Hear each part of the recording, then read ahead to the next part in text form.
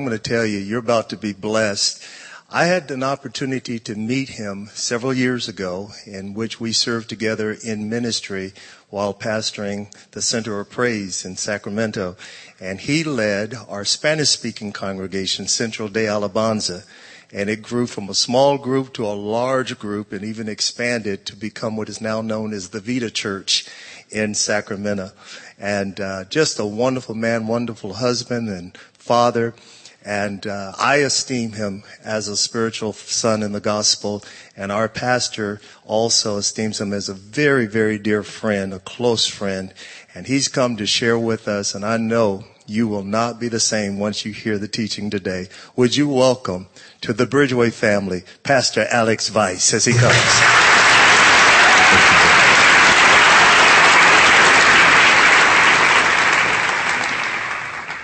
Thank you so much, Bridgeway. It's so good to be here with you. I am excited to share God's Word with you today.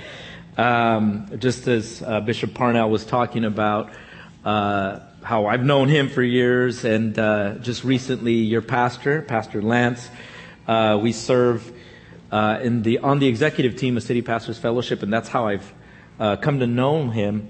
But what has really attracted me to Pastor Lance is not only his hunger for God's Word, but his hunger for God's presence in his life. And I thought, wow, I like that about him. And I said, I got to be his friend. So that's how we just connected. And just him and I as friends, it's been a neat thing to see how we both together have hungered after God. And that's kind of what has drawn us closer as good friends. And I thought, if this man, so special, hungering after God, I could only imagine what his church is like.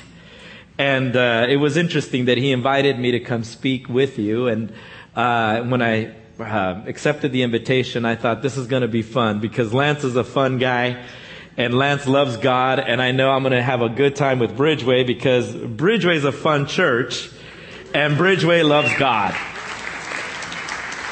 So, with that being said, I'm really happy to be here with you to share God's Word. And so you have been seeing the theme of the year of identity this entire year.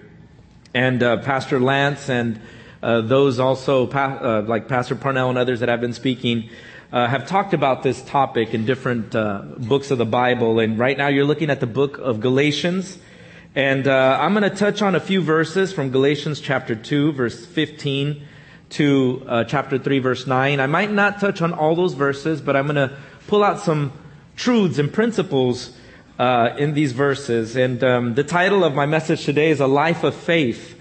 A Life of Faith. And I subtitled it with the subtitle, What Defines Me? A question. What defines me?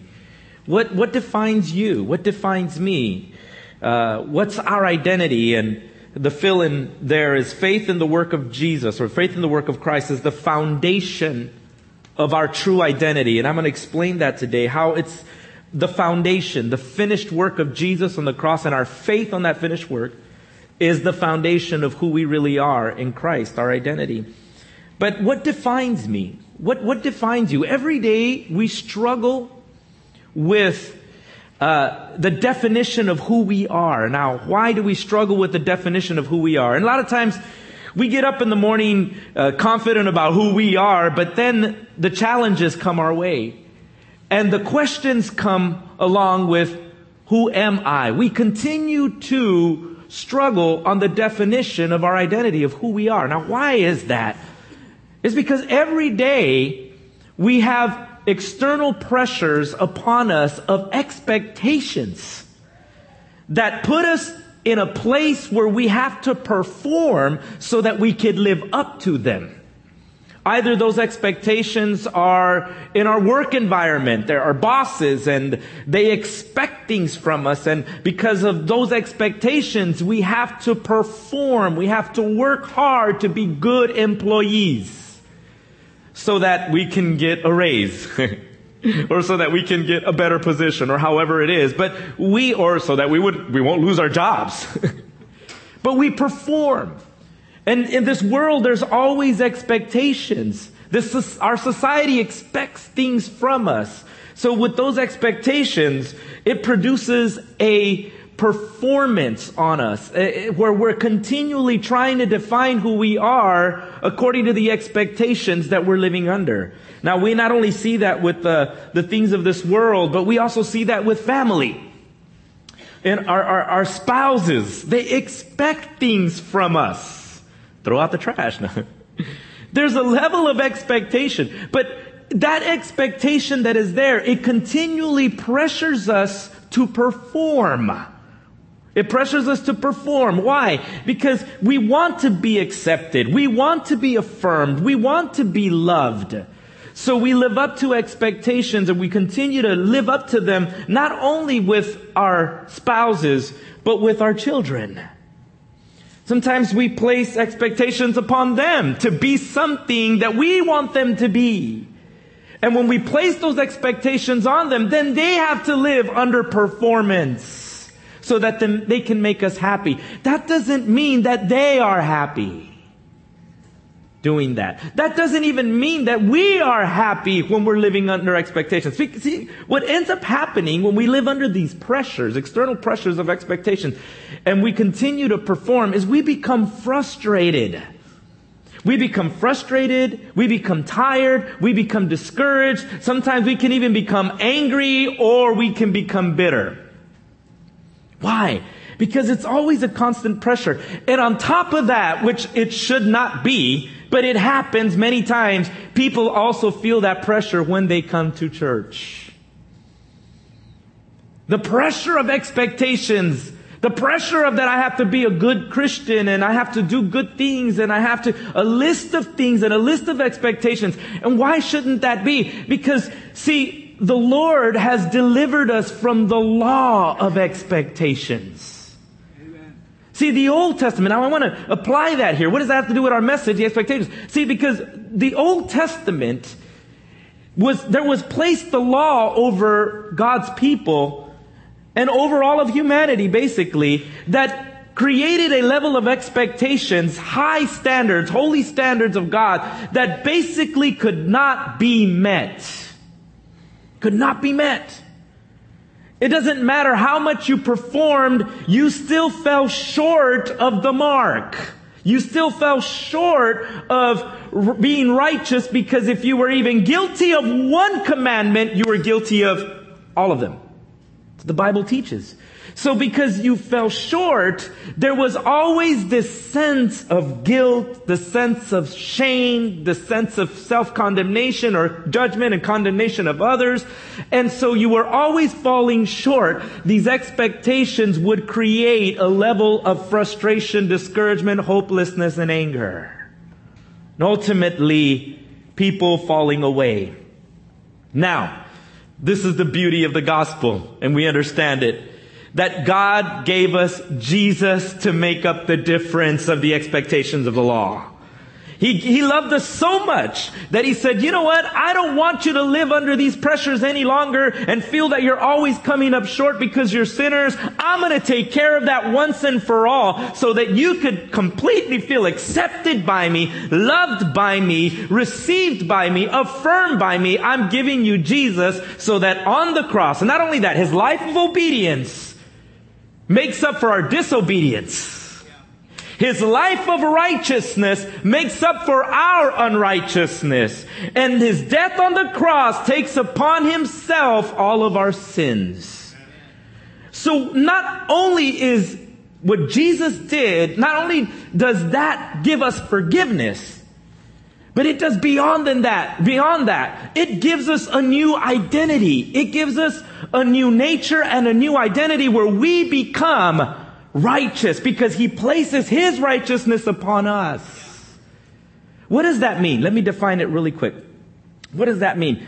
That means that, see, if we were just pardoned for our sins and we're released from the punishment of them because we're pardoned, that would be okay, but we would still carry around the record of our sins that we were pardoned from. Does that make sense? We're pardoned, but we still carry around the record. But see, Jesus didn't come to pardon us. Jesus came to take away not only our sins, but our unrighteousness, place it upon himself on the cross, and give us his clean, righteous record upon us. In other words, he's saying, hey, you don't have to define yourself anymore by your past mistakes and by your past sins, because guess what? I've erased them all. I have placed that long list of sins upon myself on the cross. So now my righteousness is yours. And now that you have my righteousness, this is who you are. You are righteous. What does this mean? That means that I don't have to perform and do righteous deeds so that I can become righteous. But I do righteous deeds because I already am righteous. That's my identity. This is who I am. See, and many times we fall into the performance of trying to do good deeds so that people could see that I'm a righteous person. So that people could see that I'm a good person. I have to do good deeds. Well, I got news for you. Jesus already calls you. God already calls you a righteous person. God already calls you a good person because he's given you the righteousness of his son. That is your identity. That is who you are. So when we begin to embrace who we are in Christ, when we begin to embrace our identity, then our experience begins to change. We're not walking in defeat any longer. This is the problem many times we have. When we don't live a victorious Christian life or an abundant Christian life, where we feel like we continue to go from one problem and just getting out of one problem and I'm going into another one. And Pastor, it feels like I don't know what you're talking about, Victoria. I don't know what the Bible says, Victoria. I never feel victorious. I never feel like I'm on top of things. I always feel like I'm on the bottom of things. I mean, understand what I'm talking about. See, but I got news for you. Independently of what you feel. See, your feelings do not validate truth many times. Independently of what you feel. Independently of what you feel. You may feel like you're always on the bottom. See, but the reality is in Christ Jesus, you're always on top. The reality is in Christ Jesus, you're not a victim, you are a victor. And see, if you continue to define yourself as a victim, or define yourself as a failure, or define yourself as someone that's always falling short, your experience will continue to reflect what you believe about yourself. But when you begin to believe in who you really are in Christ, see, the circumstances don't change many times, but that's not the issue here. It's not the circumstances that change. It's you who changes when you begin to believe who you really are.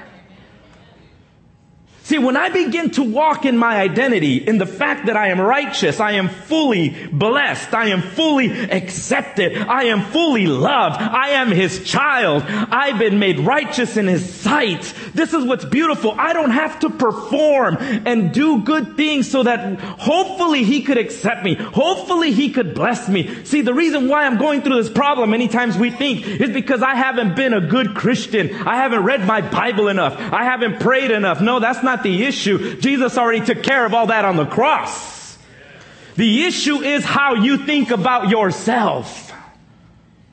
See, because if you think about yourself as a child of God, if you've accepted Jesus as Lord and Savior, you are a son, you are a daughter. What does this mean? This means God's got your back.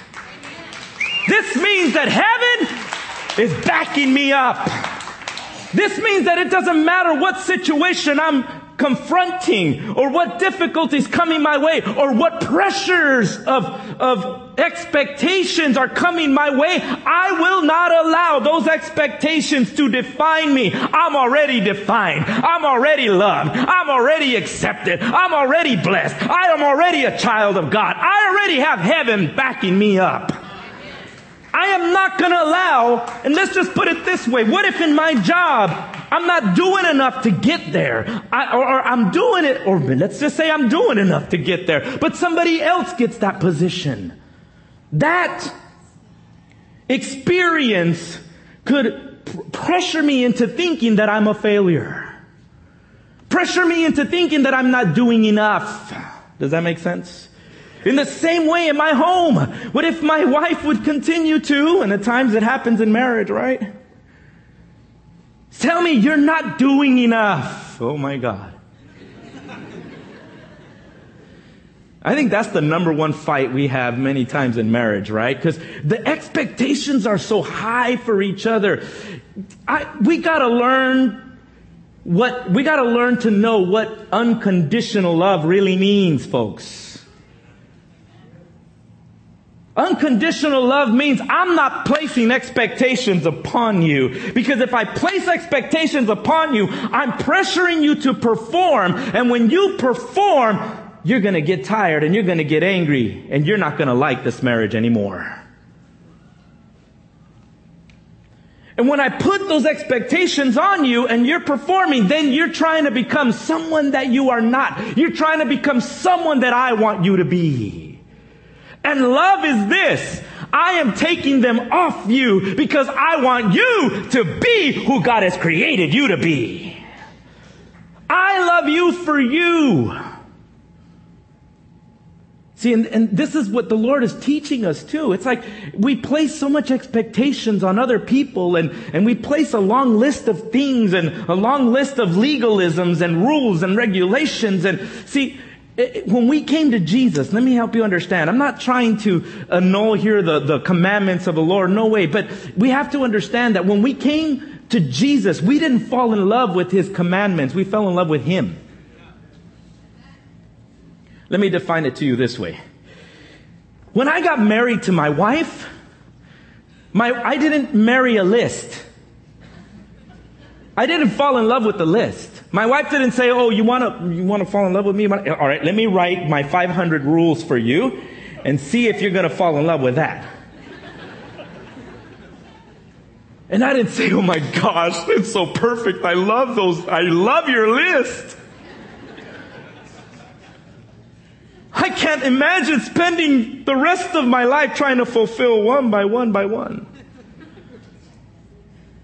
I fell in love with her. I fell in love with her person. I fell in love with how she loved me. I fell in love with the goodness of her person. Do you understand? When we came to Christ, we fell in love with Him and His person and His love for us. He gave it all for us on the cross. So what does this mean? Now that I'm a Christian, He doesn't now impose rules upon me so that now I can continue to live. No, the commandments for me become a set of values for me to embrace. But they're not expectations because Christ already made up the difference. He made up the difference. Now, let me tell you why I'm saying this. Is because when I embrace my identity as righteous, immediately what I believe about myself, that's what I begin to do. See, many people are thinking, no. You can't just say that, Pastor, because what if, you're kind of giving someone license to sin? No. How could that happen if I begin to believe that I am righteous in Christ? See, when I begin to believe that I am righteous in Christ, that Christ has made me righteous, He has made me holy, my experience begins to change. See, when I came to Christ, I gave Him my heart. He became my Savior. But when I began to change is when I surrendered to Him my beliefs. When I surrender to Him what I believe about myself, what I believe about Him, what I believe about others, to embrace what He says about me and about others, then everything began to change. See, because what you do is what you believe in. It's based on what you believe in. And when I begin to believe, see, this is the whole point. We are righteous in Christ. We are holy in Christ. So we have to understand that because we are holy in Christ, being holy, sometimes we have sinful experiences. But we are holy. But we always we tend to define ourselves as sinners, striving for holy moments.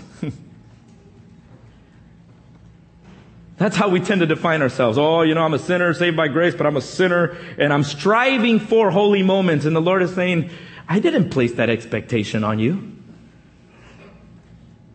I already call you holy in Christ. That's your identity. I am calling you holy. I'm calling you righteous. So then when you begin to embrace that, then your experience begins to change. This is my identity. Now, let's go into the text real quick.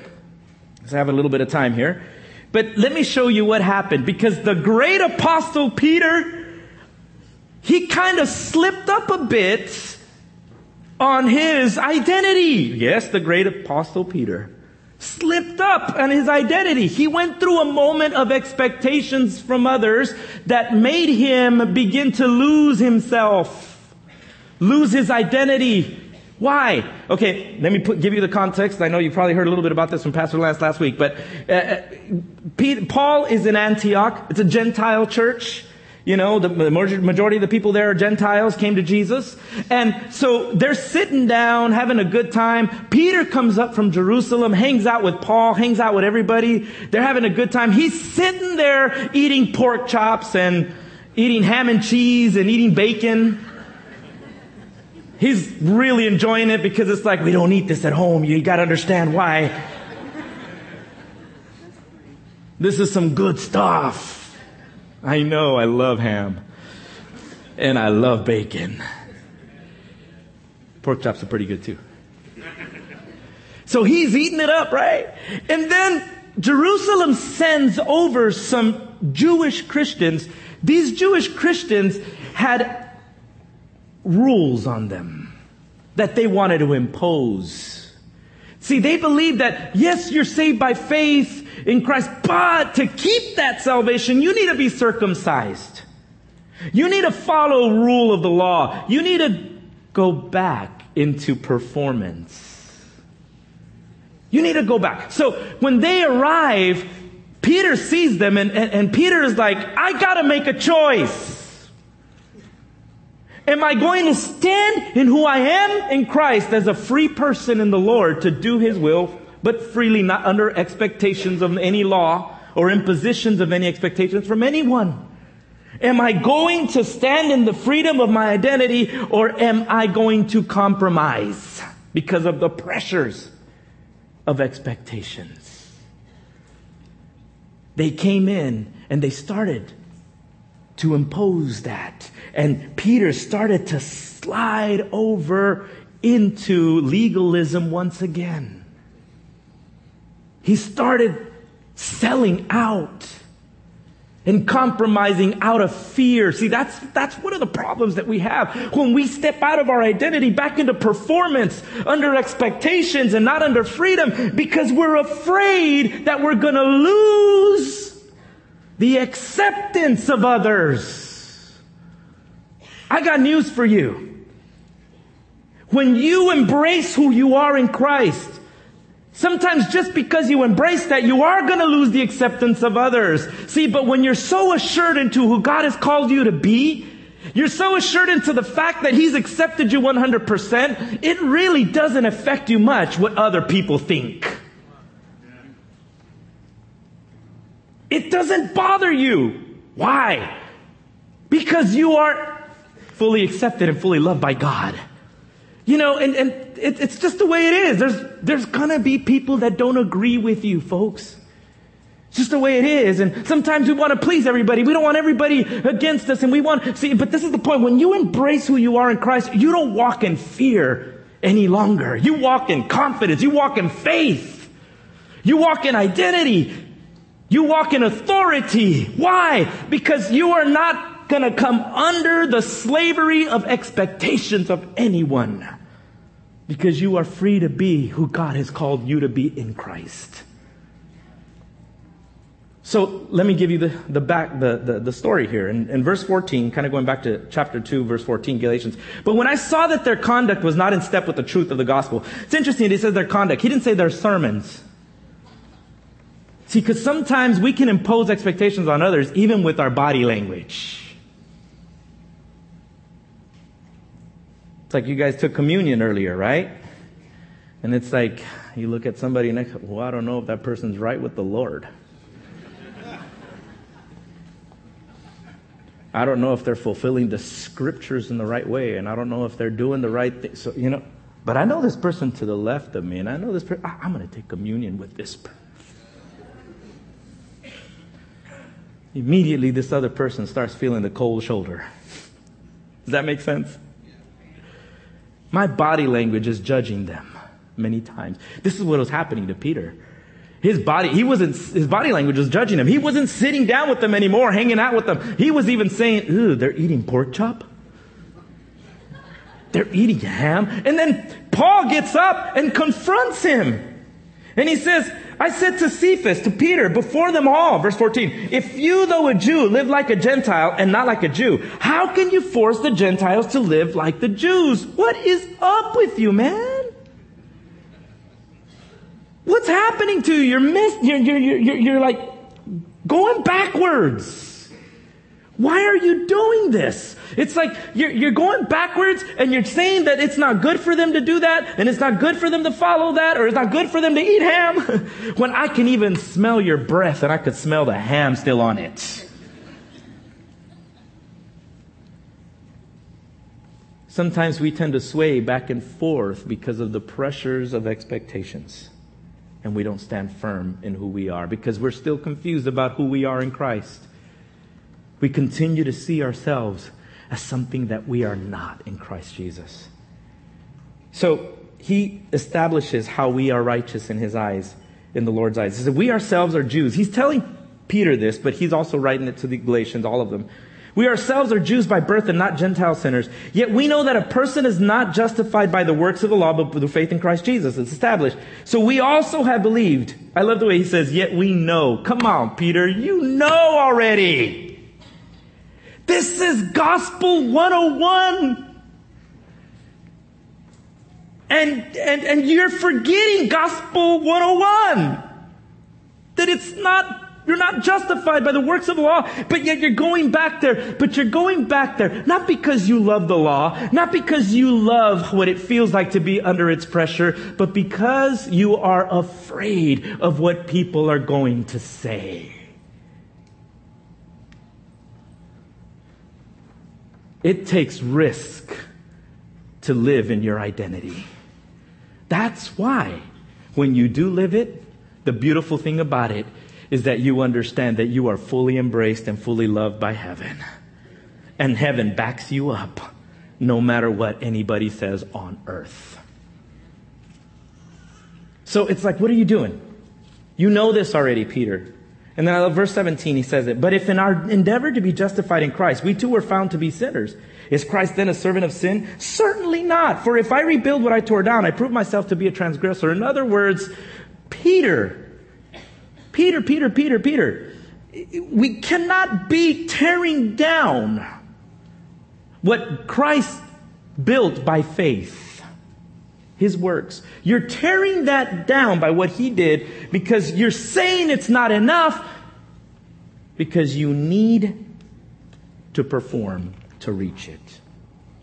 Any type of rules and regulations you impose to somebody so that they could keep their status as righteous. Hear what I'm saying?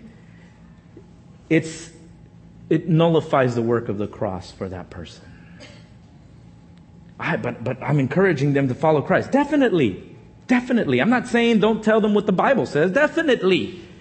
But when we impose it on them, this is a rule. This is what you have to do. And this, because if you don't do it, you're going to go where?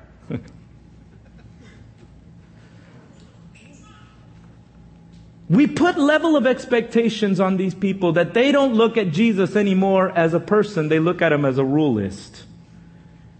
And if they see him as a rule list, for the most part, they're going to perform for a little bit, but they're not going to last. How many understand that? Because it's not, God didn't call them to perform. God already said, hey, I took care of it on the cross. Now what we do it out of gratitude. We do it out of joy. We do it out of love because of him who loved us and gave himself for us. I don't do it so that I can become more righteous, more holy, more better. No! I do it because I already am holy. I already am righteous. I already am accepted. I already am loved. I'm already a child of the King.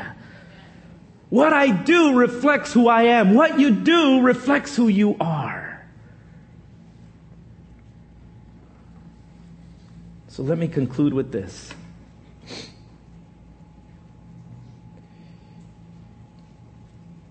He continues to tell Peter, guess what?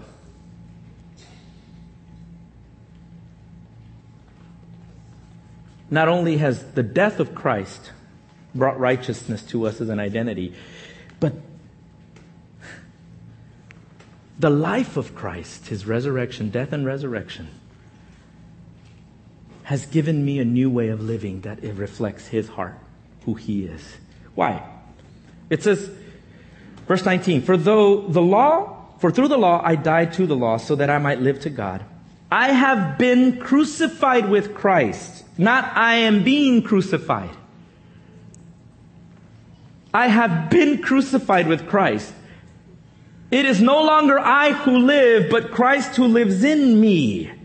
In other words, this is the new way of living. What? Free in Christ. This is the new way of living. What? Free from the expectations and the pressures, because Jesus took care of that. And now His life in me gives me a new way of living. Not my performance so that I can reach the new way of living. It's His life in me that gives me the power to live out the newness of life. It's like you're going backwards here because you're allowing performance to nullify the life within you that empowers you to live the new life. He says, but I have been crucified with Christ. I love that because when I first came to Christ, they taught me that the only way to overcome sin is continually crucify the flesh. I don't know if you went through that, but I did. That was torture. Every time I sinned, I crucify the flesh. Temptation, I crucify the flesh. I was emphasizing on the wrong thing because the flesh is already crucified. I was not renewing my mind to who I already was in Christ. I focused more on overcoming the sin than living the overcoming life. Does that make sense? And because I focused more on overcoming sin, all I kept on doing was sinning. Because if I have to think I have to be overcoming sin, then that means I'm still a failure, I'm still a loser, and I'm not winning.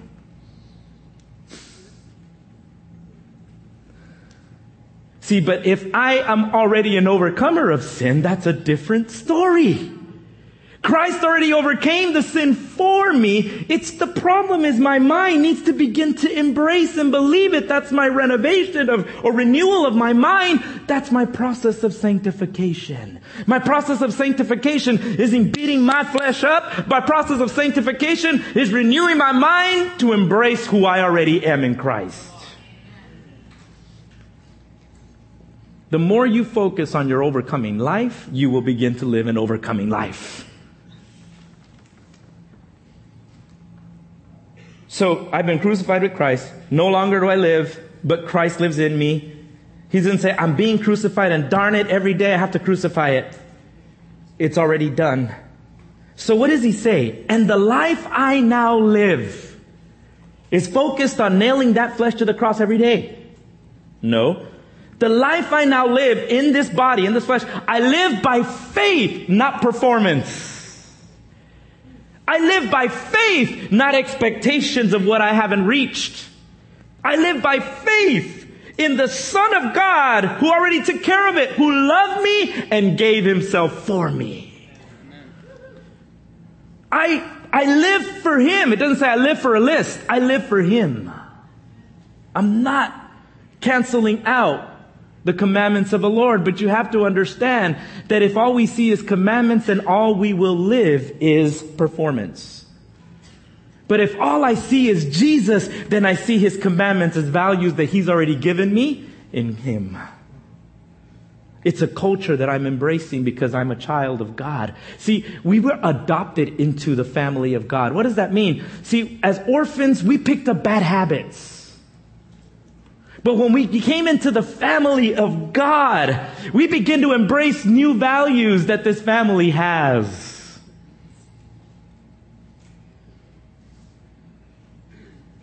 You know, there's kids that are orphans, but they tend to go from, at times, home to home until they're finally adopted. And in that process, every one of those homes tends to give them a list of what they should and shouldn't do. But when they finally are adopted, this is the experience most kids get when they're adopted. Truly adopted by a family that loves them, the family don't present them a list. They just show them how they do things. See, but we, the family of God, have it backwards. We love to show people the list before they even get the experience of what the family looks like. Does that make sense? We deal with people not as family. We deal with them as someone that has to fulfill levels of expectations before they can be accepted and truly righteous. And we have to take down that list and show them who Jesus is through us. This is who we are. We are people of grace, of love, of compassion. We are people that are free in Christ. We are people that have embraced who He's called us to be as righteous in His sight. But if you put the list up, it's because that's how you live. You continue to see God as a list, not as a person. And that's the reason why you continue to see yourself as guilty, shameful, falling short, never being enough or doing enough. God's saying something today. Enough with that. I love you the way you are, but yet at the same time, I've given you my Spirit so that you can continue to grow and embrace your identity in who you are in Christ. That will change your experience. But the Lord is saying, I'm not placing expectations on you because every expectation has already been fulfilled in Christ on the cross. He's made up the difference. And because He's made up the difference, all of us are made righteous in His eyes. With the record of Christ, not your past records. Don't define yourself by your past. Define yourself by what Jesus says about you. Amen. So I just want to conclude with this. I don't know what pressure you're going through right now. What expectations are upon you at this moment. And what you're feeling about them. See, because you're performing and you're probably tired. You're probably discouraged. You're probably frustrated. You're probably depressed. But the Lord wants to free you from all of that. He wants you to rest on His finished work. He wants you to know that you are fully loved, that you are fully blessed, that you are fully His child, and that He doesn't have levels of expectations on you because it's already fulfilled in Christ Jesus. He just wants you to come and rest in His love.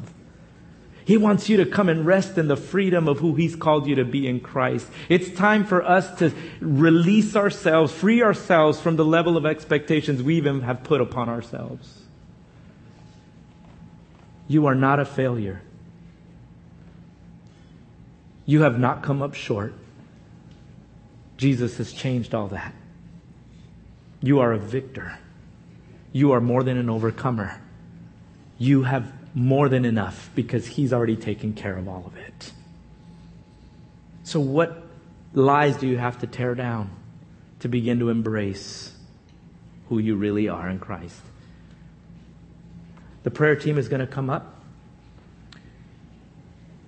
And I don't want you to just take this moment as, okay, sermon's done, I'm going home. But the prayer team is up here for a reason, so that they can pray with you. See, the beautiful thing about finishing a service off isn't just listening to a sermon and going home, but it's individually going to the Lord personally and saying, all right, God, this is what's up. This is what I've been believing, and I don't want to believe this anymore. I'm going to surrender to you my beliefs so that I can embrace yours about me. It's time to let go of the fear and the level of expectations we've been under. It's time to live in the freedom of our identities in Christ Jesus. And if you need that, Those that are up here want to pray for you and help you through that. But I want to pray for everyone right now, just to close us out. But as I said, I don't want you to go home without feeling closure about this. You need it. You need that prayer. So let's pray. Father, we thank you for your presence here. God, I just feel your peace in such a strong wave here. I just feel like a wave coming in. Thank you for that peace, because sometimes we don't rest. We don't know what resting in your finished work means, because we always feel like doing is the right thing. We got to do. And the Lord is saying, you got to rest, you got to rest, you got to rest. So Lord, right now we just release all our beliefs about ourselves that are not true. We release them now in Jesus' name. And Lord, we open our hearts and our minds to embrace what you say about us. You define us. And you've defined us already in Christ. Lord, and we receive that truth right now. And we allow it to sink in to begin to transform our experience and how we live. In Jesus' name we pray. Amen and amen.